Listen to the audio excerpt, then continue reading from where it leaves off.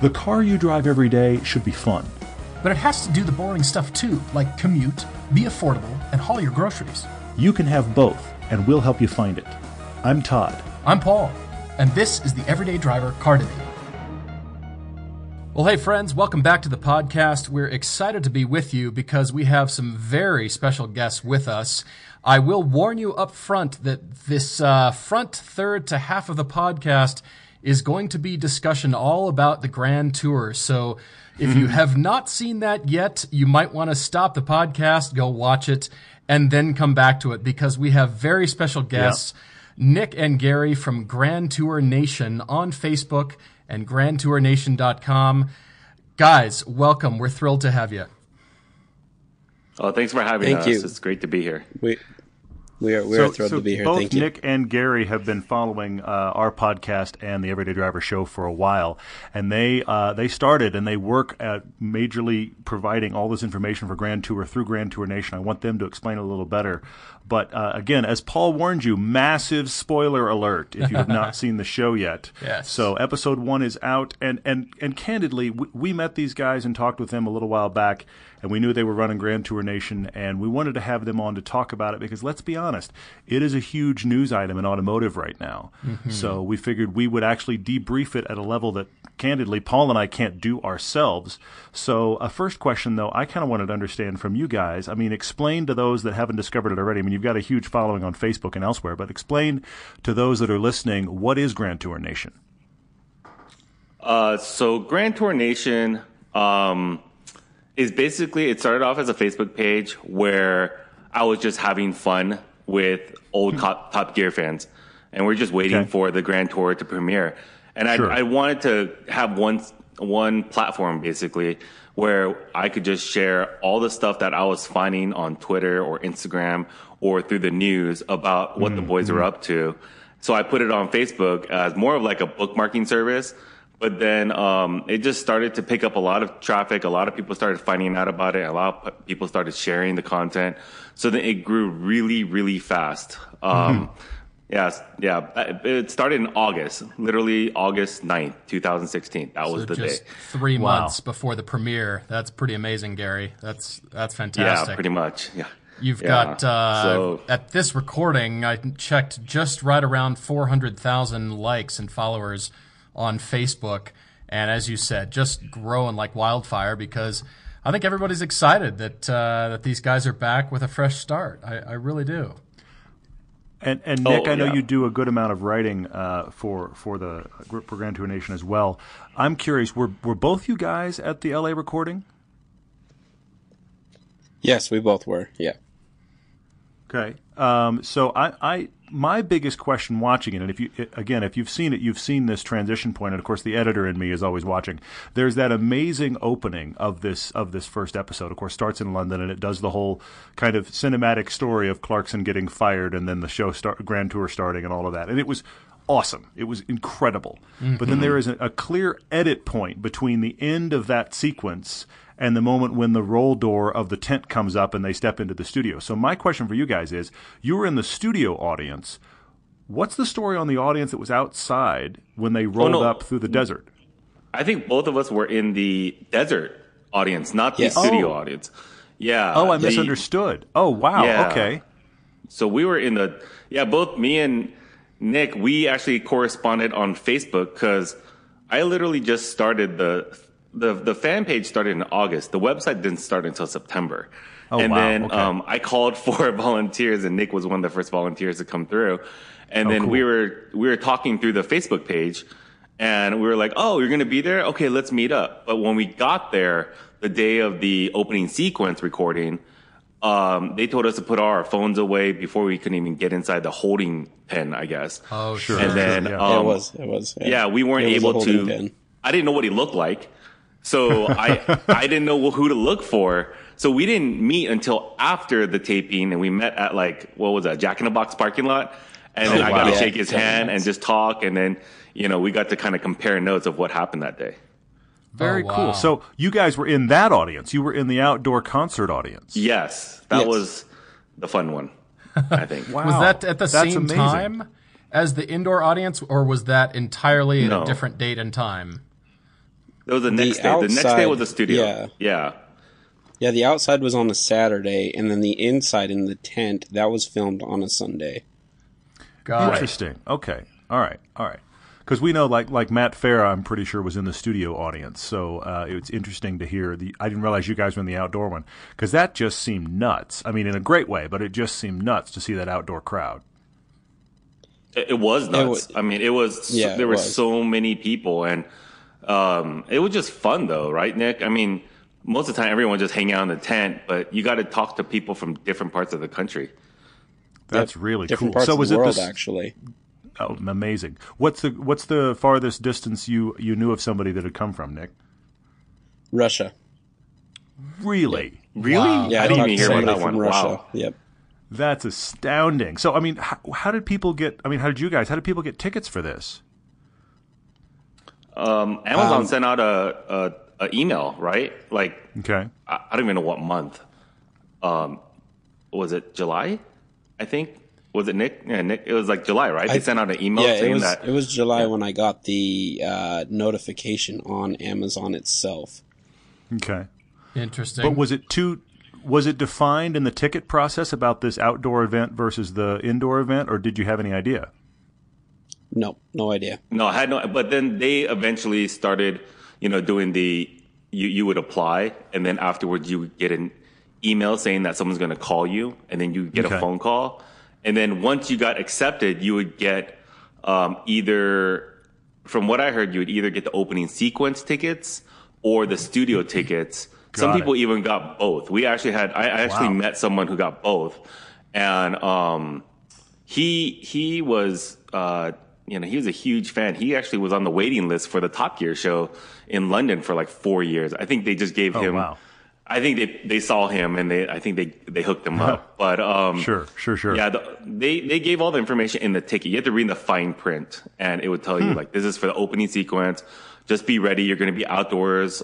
Bring something to sit on, or outdoor gear. It's going to be hot. Water will be provided. I mean, it was pretty good. I mean, the whole process was kind of I guess it was nerve-wracking because the phone call came from an unknown phone number.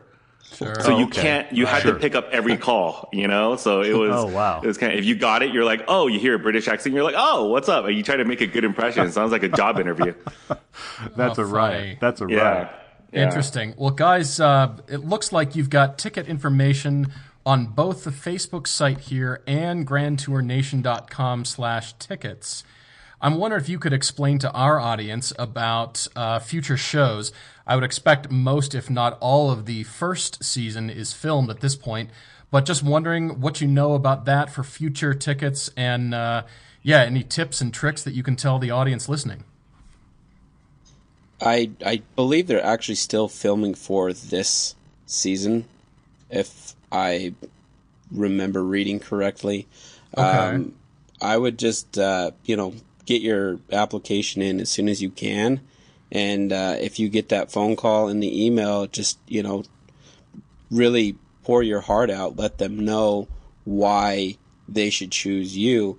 Because from what I understand, the LA filming, there were, and correct me if I'm wrong, Gary, but I believe there was 1.8 million people that applied for it. And only something like 40,000 people were actually chosen. Oh, wow. No, 400 people were chosen, and 400 people got to bring along 3 guests. So that's how I got to 1,600. And then 2,000, I guess, there were like extra people. Yeah.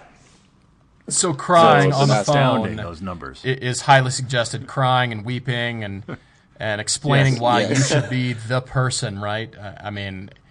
Well, we don't want to scare them. We're not, we're not going to jump on the stage or anything. But I think I just told my stories of how I found out about Top Gear and what my favorite episodes were. And I think, I was on borderline groveling for it, but I really tried not to beg. That was the really hardest part. Yeah. Well, fantastic. So the kind of stuff that Grand Tour Nation is now showing. I mean, are you guys trying to just stay ahead of? Is it primarily a news hub, or is it a social hub, or what's the intention for both those locations? It's a community, because this isn't really my first fan site, I would say. I've had past history with some other fan pages, and what I would do is aggregate all the news, and just because I know everyone's looking for it, everyone's looking.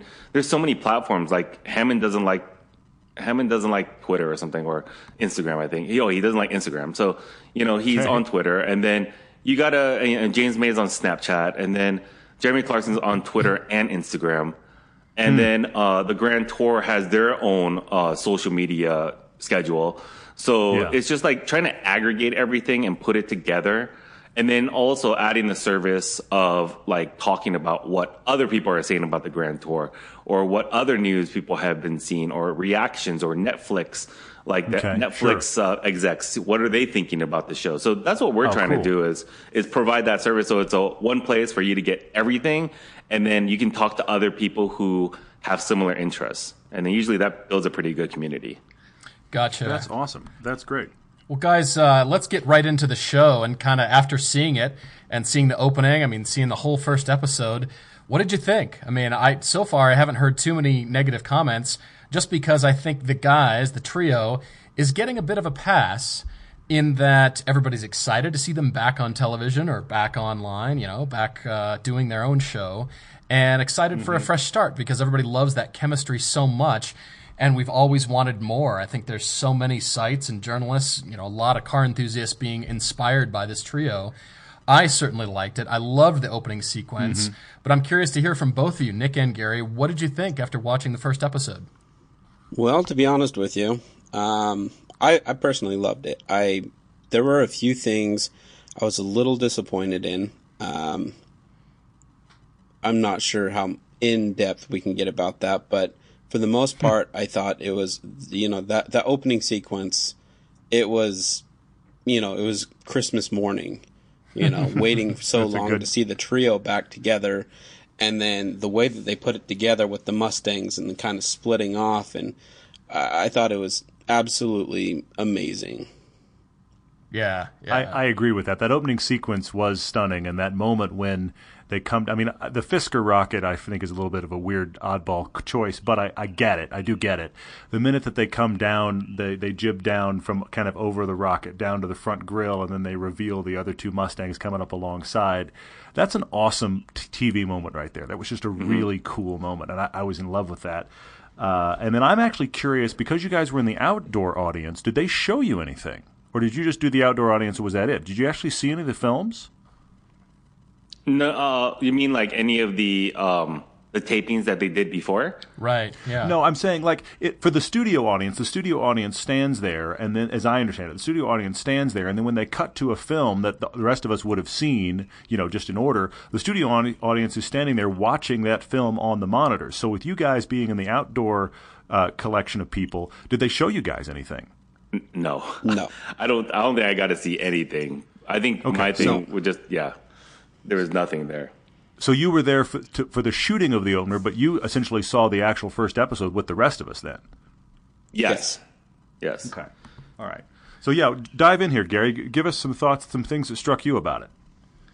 I was watching all Top Gear leading up to this, so I was just getting ready for it and just seeing what they're gonna skimp out on and everything. The opening sequence was great. I think when we heard the music from Hot House Flowers, I think that's the name, right? I was like, oh, okay, this is like old music. We're listening at an old rock concert, Jeremy Clarkson's pick. But then now listening to that music and then watching the opening sequence, it really did give you a few goosebumps, because you know what Jeremy Clarkson had to go through to get to this moment. And the anxiety, punching somebody, but I know what you mean beyond that. Yes, keep going. Beyond the punching thing. I mean, if you look back at the story, we wrote a little bit about this, is talking about what led up to the punch. His mom just died, and he just went through a divorce after a 21-year-old marriage. Yeah, and There's it was just crazy, like a lot of the stuff that he was going through. But then, that was the last straw. He went through this 20 months. His friends left to go join him on this new adventure.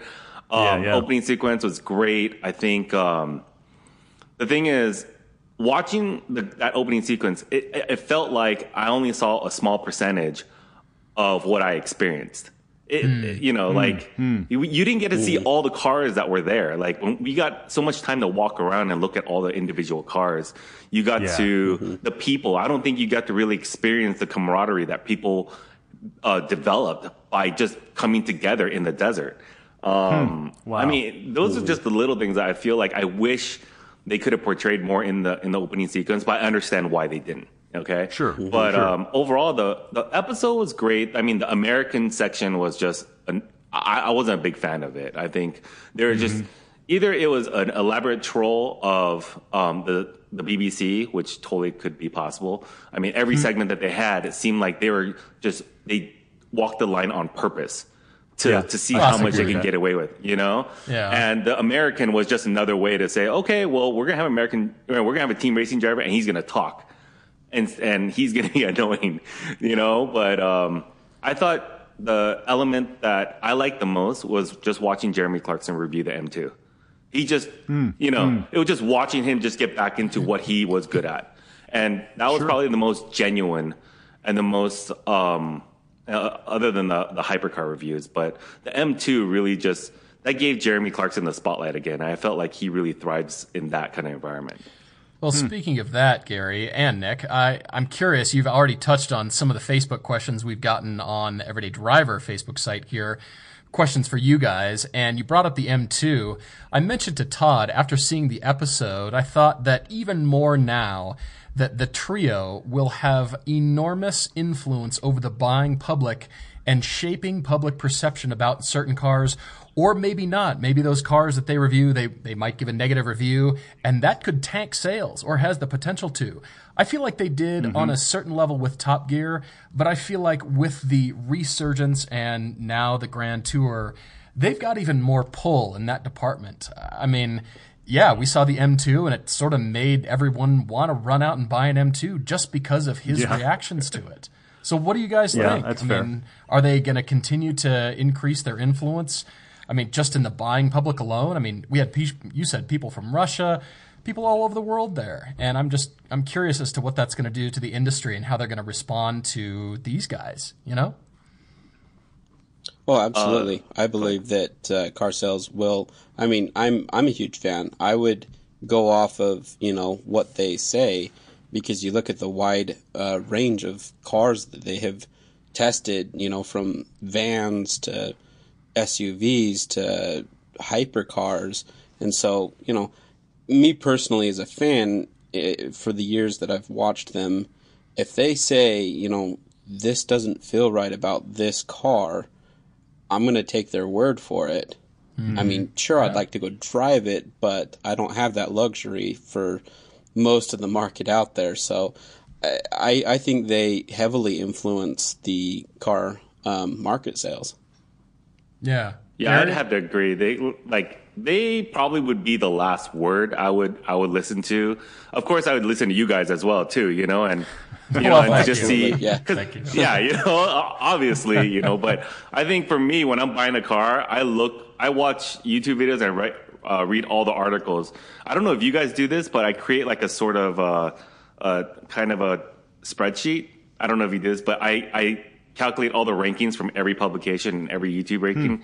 And then I see which one that I like the most and see it's kind of my deciding factor, and I think what they say about a certain car would weigh heavily, in that it'd be a weighted column right there for sure. I mean, I was just like you, Paul. I mean, when I saw the review of the M2, the enthusiasm, the hyperbole that he uses, it was just like, I want to get one right now. There's a dealership down the street. I just want to go trade my car in for it, and just the way he did it. I think that's why I love that segment the most.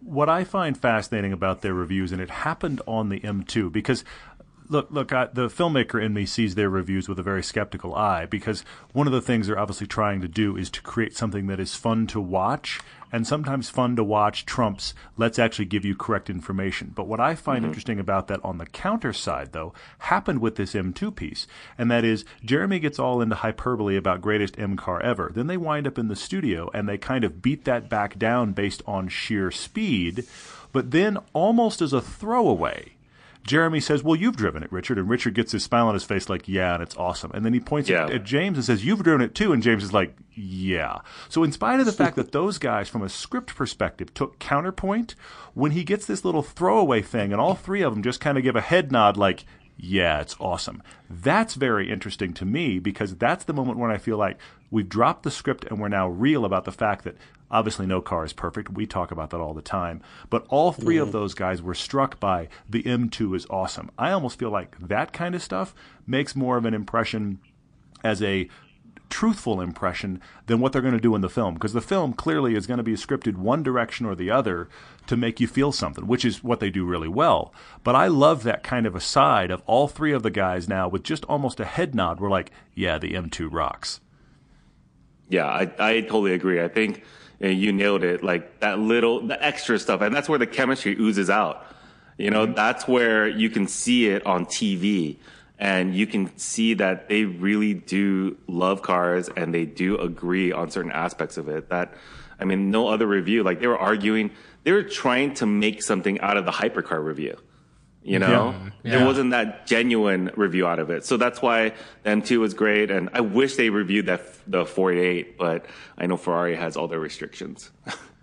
Well, we shall see what's coming here. I mean, clearly there's going to be lots of things. And one of the things that I was struck by multiple times in the films, and I have to say, my big critique of the first episode, and it's episode 1, even though these guys have been around forever, and they now have major budget. But one of the big things I was struck by is I did feel like the studio section struggled.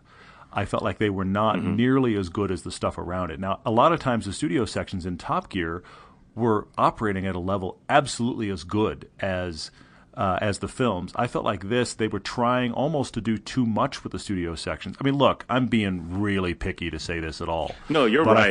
There was no rhythm. There was no rhythm to the studio. And that's the thing that was missing from Top Gear. Top Gear, it took them years to get that formula. But they had the cool wall, they had the celebrity, they had all that stuff to cut things up to give you the rhythm. But this one was like, it's either the hypercar review or we're back in the studio. That felt like that was the show for the first episode. Yeah. Well, and I thought that the fun thing about the opening, it happened like crazy in the opening, all the way up through them on stage doing the introductions thing. That section and all of the hypercar section and Jeremy and the M2, and all of those, I felt like what they've talked about in interviews. These are three guys that know each other having a ridiculously fun job. The studio stuff started to feel like they're at work now. But the rest of it felt like we're just having fun. We have the greatest job on the planet. And I loved seeing that. And that rapport, I think not only do we like watching it, but I think there's like an aspirational we're living through them thing that happens. And I think that was on display big time. Yeah, I can see that. I mean, you're right. They've been together for so long. It's easy to have the expectation that, they should be great right at episode 1. On the other hand, it's a new format. And, they're still finding our way. So I think we're all willing to give them a bit of a pass as the season or the episodes progress here, 2 and 3. Yeah. But, I mean, Gary and Nick, we've even heard things like these guys don't have the privilege or ability to say catchphrases that they used on Top Gear. For example, Jeremy's closing statement on that bombshell. And he didn't use it. It stuck out. Yep. I mean, what have you guys heard about the catchphrases and sort of trademarked things that are missing? What do you think? The same thing. That's what I read too. Is there's a lot. I know James May also enjoyed his little thing of I'm not sure if I can say this, but cock. That's how he answered to everything, and that's one thing that I read that he can't say. And teasing the French. Yeah. I think everybody is allowed to tease the French. I think that just continues. But you're right. I mean, there's so much stuff that you can see them walking along the edge of what the lawyers have decided is acceptable and the BBC has said you can't. But then there's the flip side, which is, and I'm curious you guys feeling on their new race driver, the American. What's your take on that? Because clearly they've had to go the opposite of where they were. So what do you think about that execution? I didn't like it. I think he talked too much. You know, Yeah. it's not fair because you're comparing it to the Stig. Who didn't say anything. Sure. Yeah, who didn't say Yeah. anything, which is what everyone's used to, and you just want to hear The silly Jeremy music. narrating. Yeah, or music. Or, yeah, the stupid The music. silly or like the Morse music code. or silly Yeah. book that he's Right. reading at that time. You know, But, that's, yeah. You know, the funny thing I read about the track was that I think has the same length as the Top Gear track. Really? That'd Which be makes Yeah, sense. like I saw. To get similar Yeah, lap and like it times. has the same elements. It has the same elements as it. So it was kind of like interesting because have you guys seen the full airfield? Yeah. I mean, from above, yeah, I think it's we've all huge. Yeah, looked at Google Earth to look at where Yeah. it is. Yeah, certainly. but they're only using like I don't even know, like 10% of that field. Yeah. So tiny it's just little section, interesting. Yeah. So it's interesting. I miss the old track. It makes watching this show makes you miss the old Top Gear. That's how I felt too. You know. Yeah. Interesting. Yeah. Okay. Yeah, I can see that. I mean, it'll be curious as to when the new Top Gear is operating and releasing episodes alongside the Grand Tour. People will be watching both. They'll be comparing both. It's almost like a war in a little ways because I think Top Gear UK has found its voice now with Matt LeBlanc, you know. Well, it's not even close now, though. It's not a competition. I think Jeremy Clarkson just basically just laid the smackdown on the BBC and said like, do you know what you're supposed to do? You're supposed to change your format to fit your hosts.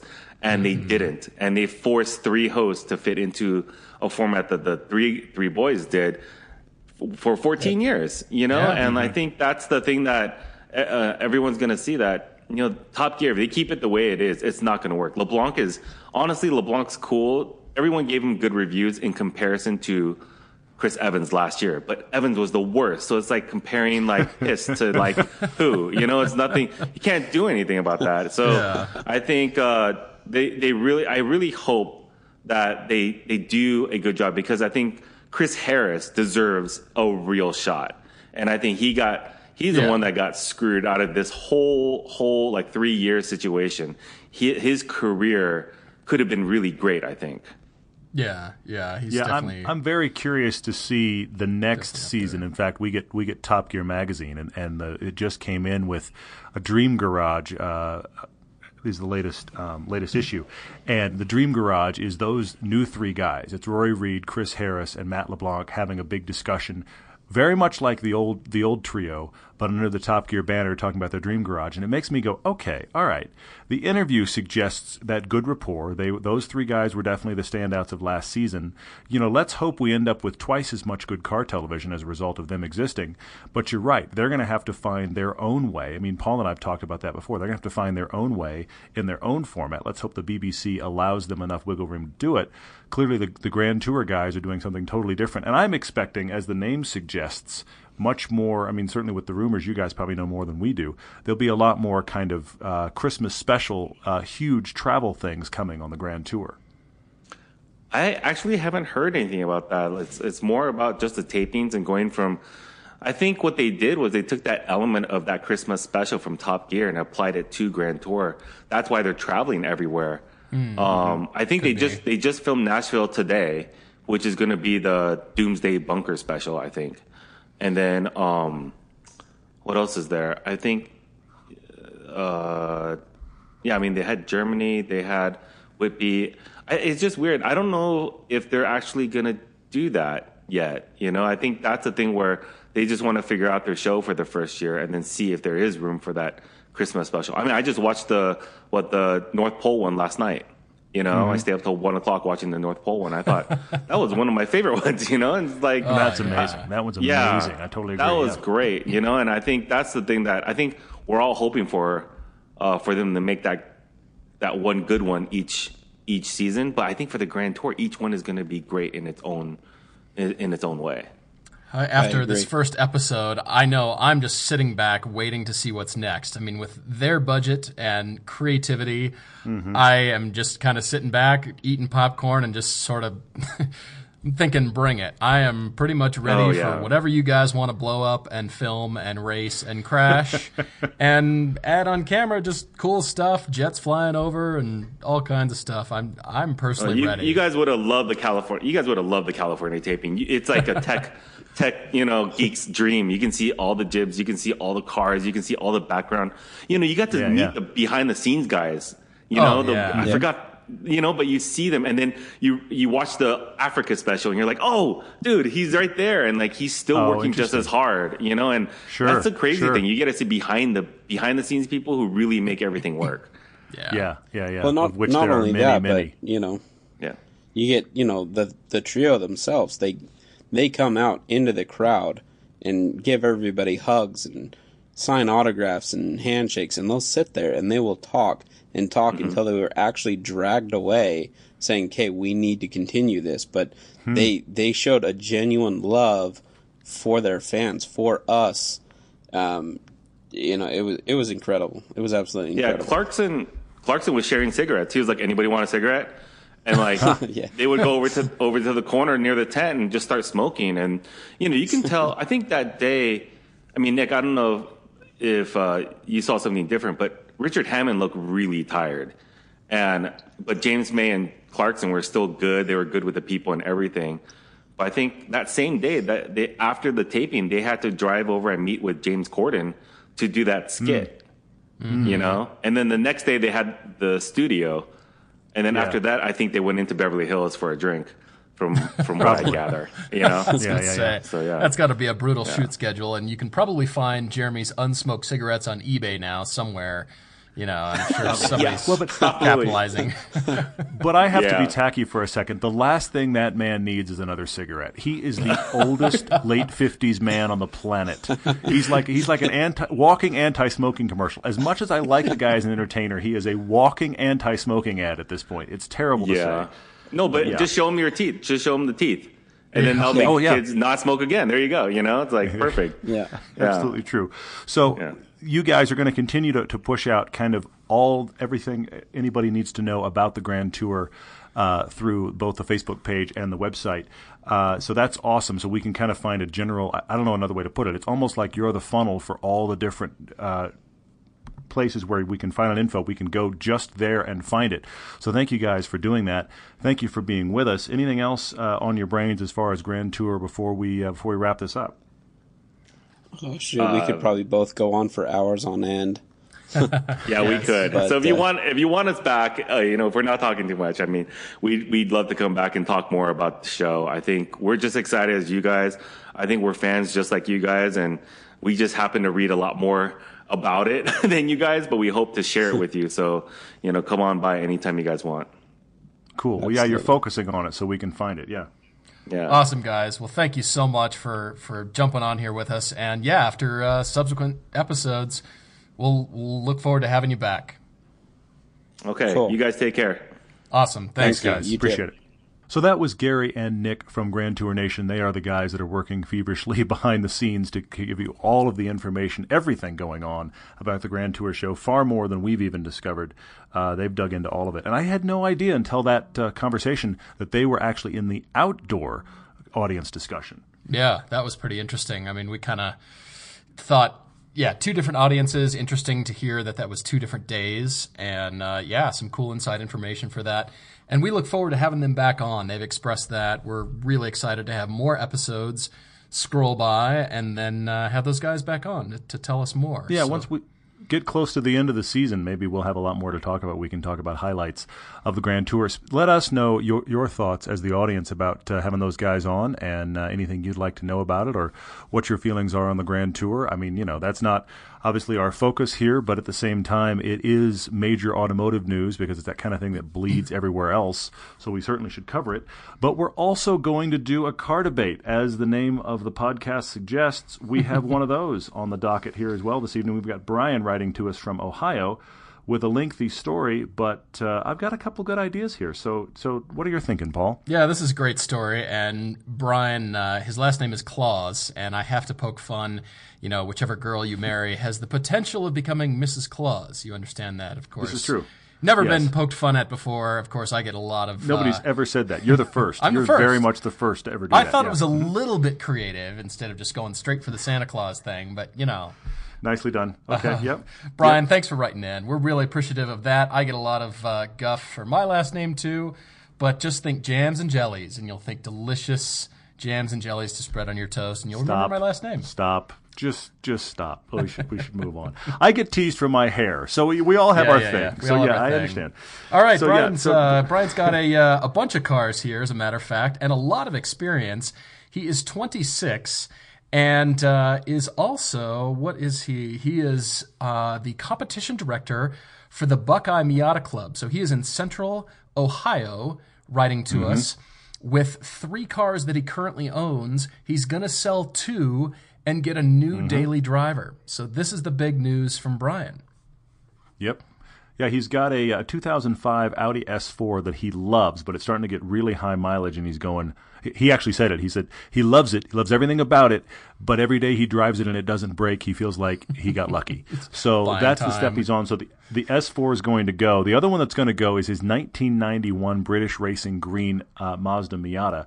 So that is an NA Miata that he's had forever. He's had a string of Miatas, but that's the Miata he has now. So that one and the Audi are going to get sold. He's going to keep his 2004 Mazda Speed Miata. Bravo to you, because that actually is a very rare and pretty awesome version. So you're going to keep that NB 2004 Mazda Speed in the garage either way.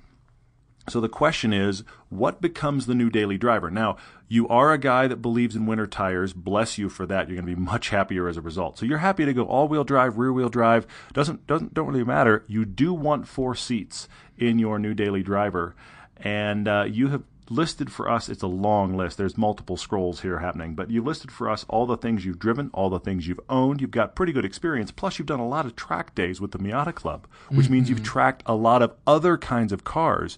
So you've got a good wide range of experience, and this gets kind of fun. His budget is $20,000. He says he could go up to $25,000. So guess which money I'm shopping for, Brian. The first 2 don't count. But as Todd said, he's got a lot of list of wants here, which are varied, and it kind of threw me all over the map for a little while, but I was able to narrow 8 choices down to about 3 to really suggest for you.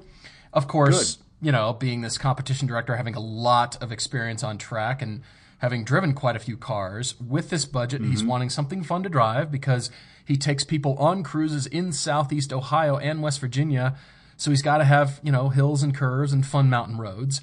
But reliability also seems at the top of the list here. As Todd also said, the S4 has been good, but he's just kind of, I want to get away from that emotional fear of just living on the edge. Is it going to break? Am I buying time? Am I living on borrowed time? All that kind of stuff. Yeah. In other news, if you're looking for an 05 S4 or a green Miata for sale, we can we can put you in touch with Brian. Brian is now your guy. You're right. That is happening. Seats, ergonomics, a nice interior. You mentioned modern features. You also mentioned all-wheel drive, but okay with rear-wheel drive. Okay. And snow tires, winter tires. And then you're arriving at a sedan. And you might think, with all the previous discussion that Todd and I have, that a budget of $25,000, we might automatically suggest WRX or STI because of the all-wheel drive, because of winter weather and winter tires. But I'm going to stay away from that because he has driven that, multiple WRXs and STIs, as a matter of fact. Even though the car is not going to see the track and he likes owning unique cars, I just don't think a WRX is going to fit the bill here. I'm looking for something more. Okay. And there's a car, Brian, that I think you're ready for. So I'm going to tease you with that. Wow. That sounds like you almost went sniper shot there. I actually you listed I want to list through Brian's cars he's most considering, because there's a lot of information prior to that, but I felt like the cars he's most considering was quite informative, especially considering that he was kind of leaning sedan, but yet on this list we have an FRS BRZ. He's very curious about maybe that's the answer. It does have 4 seats technically. I see your point.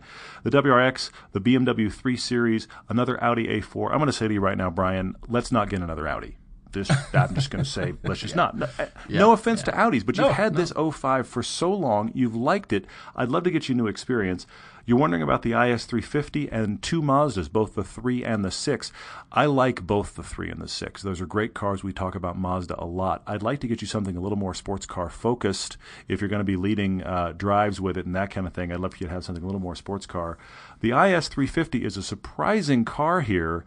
If you get it with the F-Sport pack and all that, it is a surprising car. But I started to lean more toward cars you could really hoon. They could be a track car. They could be a commute car. They could be a car that leads you on drives.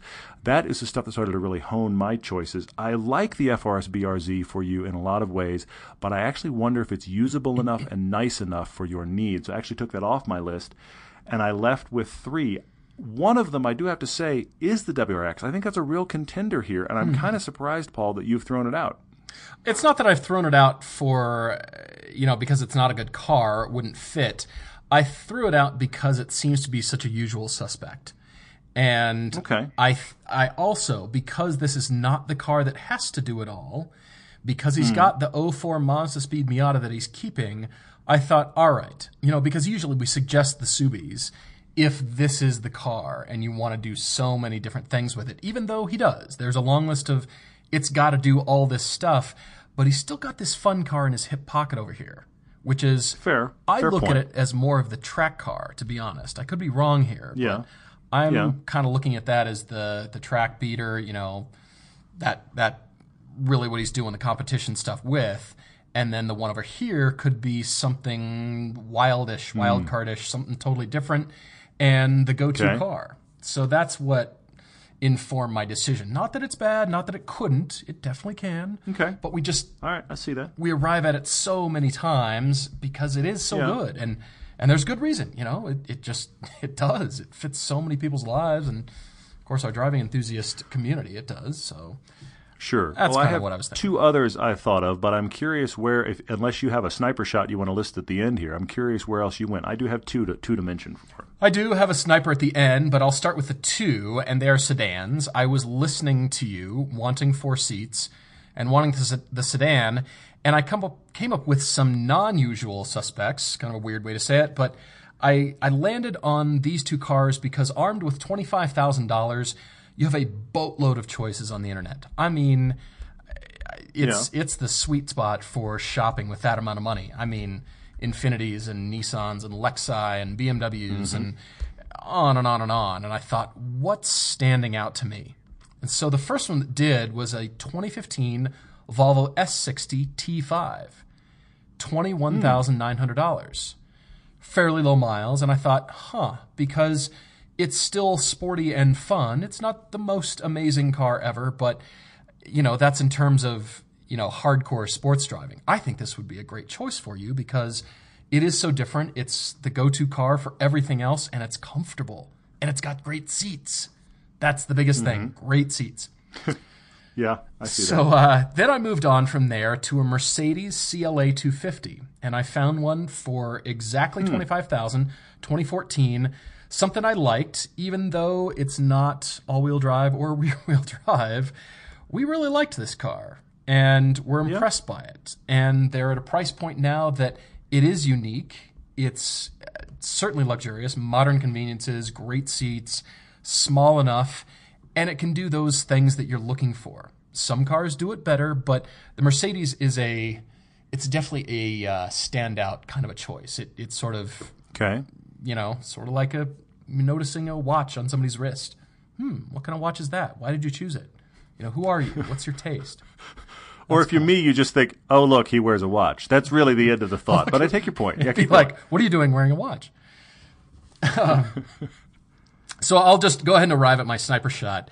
And I will caveat this endlessly, but I want the listening audience to know that I tried to throw out my Porsche proclivities and just land on this because at pumpkincars.com, it's a funny website, but they've got spectacular cars.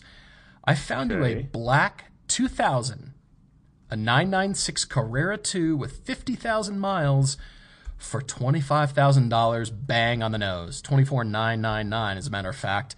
And this is the car that I think you're ready for. I got my first Porsche when I was 27. Brian, you're 26, and I think you're ready for your first Porsche. I think this is a brilliant sports car. It's in fantastic shape. It's got great wheels on it. It looks to be spectacular condition. And I'm thinking, this is a great way to get into real Porsche ownership without breaking the bank. Yes, you're going to need maintenance, but I think as a sports car, brilliant, fun to drive.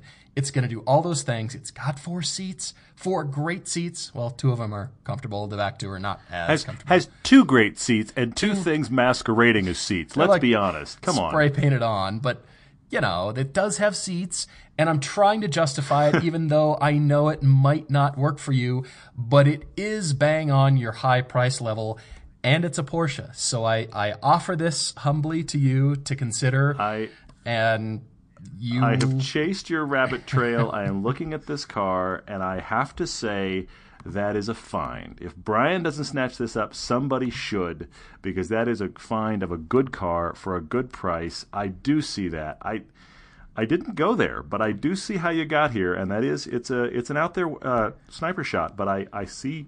Yeah, I see it. I kind see of the wild, logic here, huh? for sure. I just thought, a Porsche, a real Porsche. That's, fried egg headlight design notwithstanding, but it's a real Porsche. It's got a lot of power. It's a great sports car. It's a 911. You can't assail that. And even though the interior isn't as modern, it's clean, and everybody uses their phone anyway for navigation, so who cares? And I just think you'd really dig it. So something to consider. I think he would enjoy it. I think that's what I love about that choice is that is one that he probably wouldn't have dug for as much as we've talked about Porsches. It probably still wouldn't have dug for it, and it is an interesting thing to really have a could this work for me discussion. I don't know if it will, but Brian, I'm at least backing Paul's play on look into that seriously. That's a find, man. Bravo on that. Well, thank you. It's a find, for anybody looking for a very clean. It looks beautiful, as a matter of fact. I mean, for somebody's going to snatch that up. If you decide to buy that car from that website, let them know we sent you, just so they can go, who now? But anyway, exactly. But I have 2 others that I thought of as I was trying to think about 4 possibly usable seats, staying away from the Audi, trying to get into something, because he also has a comment in here where he thought he'd love to have a car that if he got into a discussion with cars with people, it would be an interesting discussion point as well. It's got to do all this stuff, the daily driver stuff, the lead cruises, all of this kind of stuff. I have 2 for you that I think are real contenders. I already mentioned that I think the WRX in many ways does everything you need, but 2 others that are definitely possible at your price of $25 or under. One is the Mark VI, so the last generation Golf R. Good. All-wheel drive, 4 real seats. Now, you can get that car in 2-door or 4-door. In fact, I see them listed online here in both options. I've seen cars of both type listed under $25,000. You're going to have to shop probably nationwide on that. Now, reliability, as we've talked about on the Golfs, is hit or miss. Half the people we know with them love them, never had a problem. The other half do have problems, significant problems. So there is a dice roll there, I will acknowledge.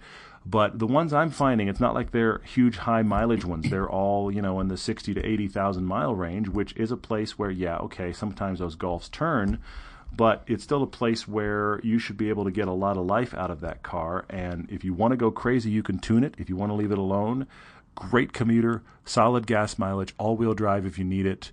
I think the Golf R is a real contender here, so I thought of that. Okay, I like. And then I also thought of one that I've mentioned a couple times because it is an also-ran in the BMW lineup, but this is the sweet price for this car. It is the 335 IS. That is the E92 body style, so it is a coupe BMW with a turbo engine. It has more torque than the similar generation M3, but it is an inline 6 instead of that big V8. That car is unique among that generation of BMWs. They're not common, but you can get them 6-speed. They're good looking. They have back seats that are not great because it's obviously a coupe, but there are real back seats in there. You don't need them all the time. You've got them if you need them. I think you'd really enjoy that car. Great stuff. Great stuff. I mean, the list of cars, it's almost like when I start looking, unless it is a sniper, I have to take those with a grain of salt and just keep looking because of, just trying to stumble across great finds. But those are great. I like it a lot. Those are really nice. So hopefully something there has helped you, Brian. We probably could run around other places, but those are the ones that really struck me, especially for this price. I really wanted to get you something because look, I love the FRS BRZ. Obviously, I own one. I like the WRX, but I'd like you to be in something that if you're sitting there still in traffic, it's a nice place to be, and those cars aren't. Yeah. So it's got to do that. I felt like that was a paramount consideration here, but I can't imagine you hooning your IS350 leading a high-speed drive down a canyon road. I just can't. I can't envision that. So some of those cars come off the list. Maybe I'm weighting this incorrectly, but hopefully something in here between the two of us, Brian, has helped you.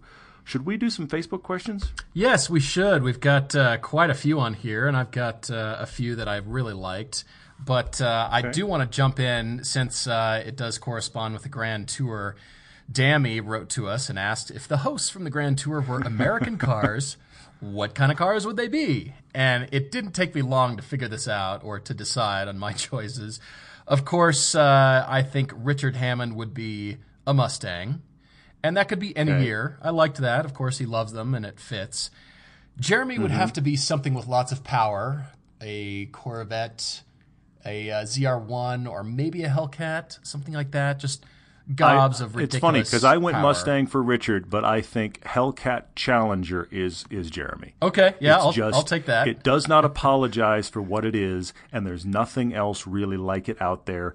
Many of it is kind of old school and not staying with the times, but a Hellcat Challenger, that's him. Keep going. Yeah. All right. So then my last choice here is for James. I think it would have to be a 1976 Ford Granada Sport Coupe.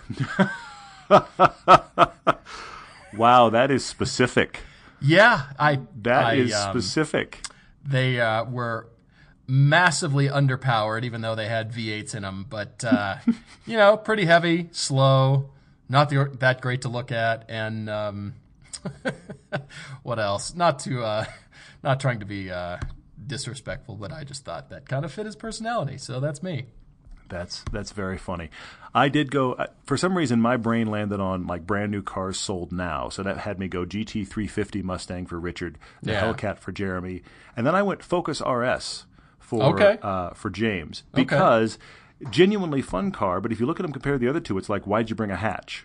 You know what I mean? It's if they got two muscle cars, Right. what the heck is James doing showing up in the hatch? And yet it is a genuine performance car anyway. So I thought that was oddball enough in the pairing of the other two to work for James. I like that question too, Dammy. Thanks for that. Yep. What else? I had some good questions. We also have some good questions from prior postings on our Facebook site here that you guys have asked, which I selected a couple. But what else struck you? Well, Rob asked this evening, he said, favorite driving road in North America. Now, there are many I have not driven, but I would say we kind of have our favorites in every state. I mean, we love the Highway 33 in Ojai in California, but you know what? Mulholland is a road you have to drive. You have to drive all of it because Mulholland is a road that there's some really tight, trafficked, busy, what on earth is going on, where'd all these people come from, sections in L.A., and then you've got some places that are empty and fast and flowing and amazing with scenery of the coastline. So Mulholland is a crazy road in that regard. We have a road out here called Highway 35 that goes up over a mountain pass near us here in Utah. That's a real favorite. I mean, a favorite in North America is hard because there are a lot of great ones. I'm going to do a shameless plug right now for Mid-Engines and Mountains, our second feature film, because the whole point of that film, we wrapped it around the Alpha 4C. So we brought a Cayman with it, and we brought the Lotus Elise with it, and we went in search of that thing. Every car magazine was doing this when the 4C came out. And of course they did. They took the new mid-engine European car to the Alps and went, look at these great roads. And I kind of raised my hand and went, excuse me, we have those roads in the U.S. We're not all roads to Moab that are straight shots to the horizon. So we found roads like that with amazing drop-offs and huge switchbacks right there in the Sierra Nevada mountains of California. So we drove a few of those. Now, those are near nothing, unfortunately, but they're also roads to nowhere. It's a one-way road to a parking lot for hikers. So you get back there, and it's just unbelievable. I highly recommend if you haven't seen that film, it's worth it for the roads alone, let alone the cars. So those are some of my favorites for sure. Yeah, that's up there. There's, of course, Tail of the Dragon, which we have not driven yet. It's got to be on our list. And I'm sure there's a few other roads in the Smoky Mountains that we need to get out there and drive. So we're working on that in addition to some track days for 2017.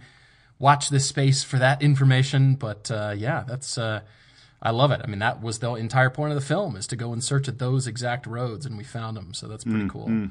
I want to go back to a few times ago, postings ago on Facebook, where Victor, you asked us, what information do you think is the most important to be displayed on the heads-up display if a car has one?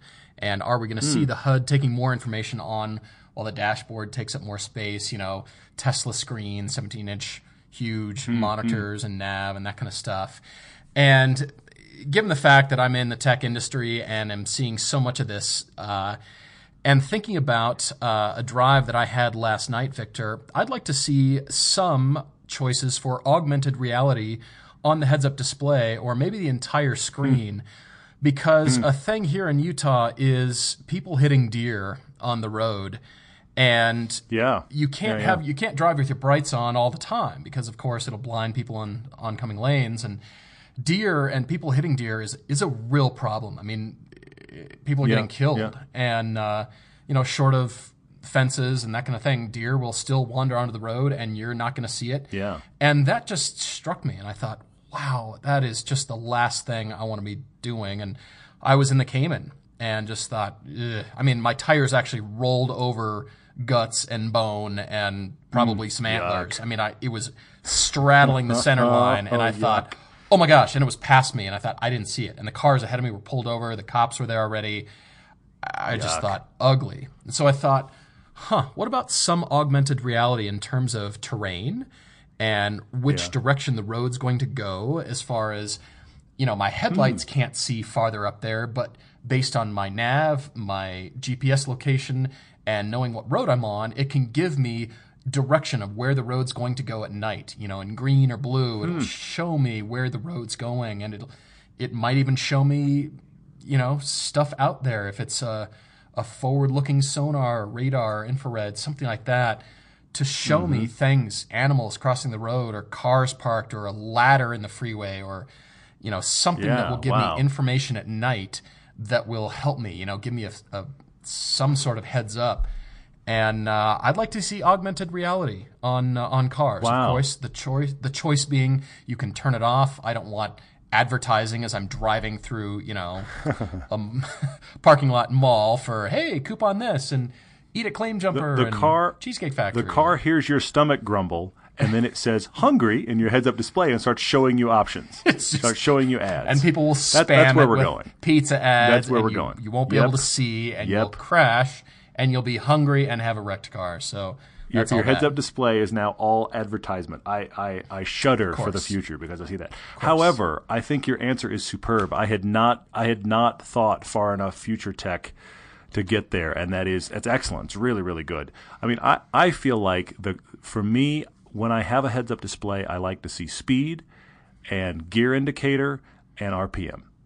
Those are the things that because those are the things I'm most likely to look down to get. Sure. So, especially if you're driving something that is a paddle shift, for example, I feel like when I drive a really good paddle shift car, I drive it two ways. For a while, I'm letting it just deal with itself. Whatever gear you happen to be in is fine. But if I want to downshift all of a sudden, I just grab a paddle and I go. Well, the information I need in that instance when I'm about to grab a paddle is what gear am I in? And so if I had a little in the corner, there's that gear, here's what the RPMs are doing, here's the speed. That to me is the vital stuff. I mean, a lot of them also give you, here's the actual speed limit on this road. I can see that with signs out the window already. So I just, I want to know my speed. Anything that keeps me from looking down, I think is awesome. But I love your future tech idea. That's really cool. Yeah, the more I'm into it, the more I think, like a HoloLens or some sort of, a Meta, something like that's powered and, can use your location of your car. Of course, maybe it just utilizes your phone location and just the fact that it's in that car traveling at this speed, and it's helping you out and just giving you more information, especially at night, because that's when it seems like so many accidents happen, especially in weather, and that's what we're starting to get into here in Utah. So, Yeah, I That's put the winter tires on the FRS today. I did. Did you? Fantastic. I did. I put the winter tires on the FRS, of course, because it's in the 30s now. So I thought, all right, that's legit. It's supposed to snow Yeah. seriously this week, so I thought that was serious. And yeah, so it's a whole new world, which means I also have the terrible stock rims back on the car. Ah, big sigh. However, good news, I was able to get a whole set of rims off the car and a whole other set of rims on the car and not break off a single bolt.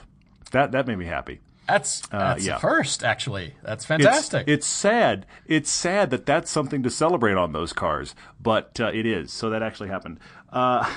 Jonathan Drake wrote into us and asked us, in honor of our discussion of the Grand Tour earlier, he said, what do we consider a quintessential Grand Touring car? What does a GT car really mean to us? I like this question. So he's asking for our personal opinion, and I have to say, there are a lot of cars that I think that we talk about and others talk about as being a good Grand Touring car. But if I had to really define it, it would be a car that eats miles in luxury. And for me personally, when I think of this recipe, Aston Martins are the one that jump to mind, because to me they are the quintessential GT cars.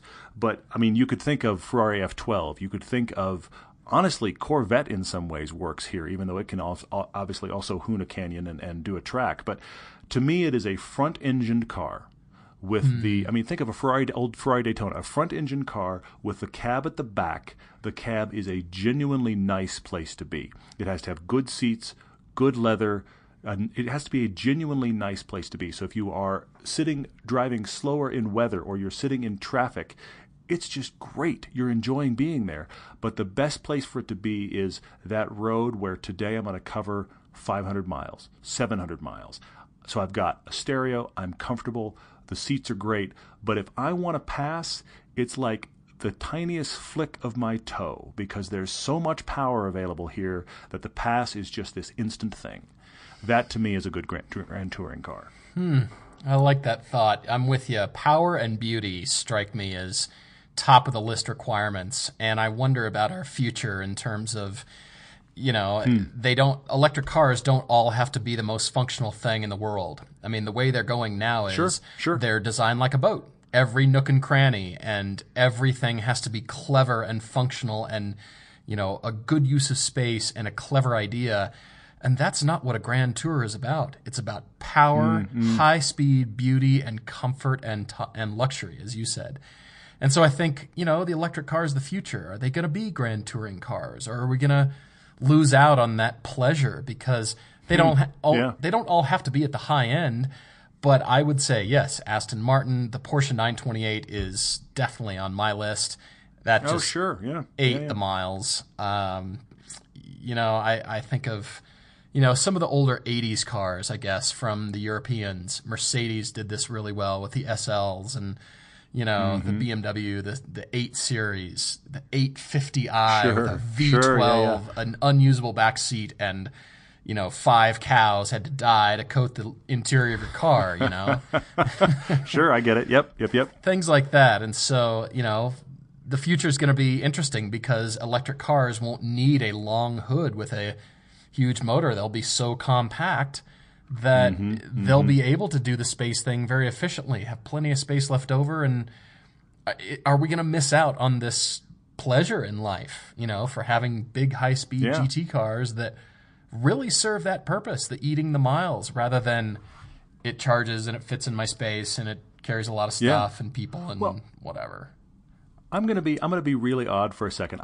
Jonathan, I've never actually thought about this question to this degree, but this is just dawning on me right now. If I want a track car, I think Lotus Elise or the Porsches work, or think of the hypercars that are mid-engine. You want to feel like you're sitting over those front wheels and can instantly see where the front fenders are, because you've got to make track-related decisions. But when you're in a Grand Touring situation, you're looking way out at the horizon. There's something satisfying about looking over a big, long hood that is in your vision that kind of leads toward the horizon. You're sawing through miles. It's a different visual experience even. That is more thought than I've ever given it, but there it is. Wow, yeah, I think me too. But now it just means the boys are back. That's what it means. Grand Touring. There you go. Do you have any other ones, or should we wrap this up? I know we're over an hour at this point. I do have always more. Thank you guys for writing in. Lots of clever questions consistently, but for now we will leave it there. And again, thanks to Gary and Nick for jumping on here. That is not the last you'll see of these guys, of course, both on Facebook and GrandTourNation.com. So go there for all your information. I know Todd and I will certainly be going there. And, looking forward to new episodes of that for inspiration on how to blow stuff up. So, yes, if we're ever curious and lost in the woods about how do we spend an enormous budget, one episode of watching old Top Gear or even the Grand Tour, and we'll go, there's where the budget goes. Here's there your it is. style That's guide how you burn money. On how Bravo. to burn money. That's great. Well, awesome. Well, in the meantime, it is Thanksgiving week here in the U.S., and so we are only posting one podcast for this week, but looking forward to talking to you next week. So in the meantime, thanks for watching, thanks for listening, and as always, cheers.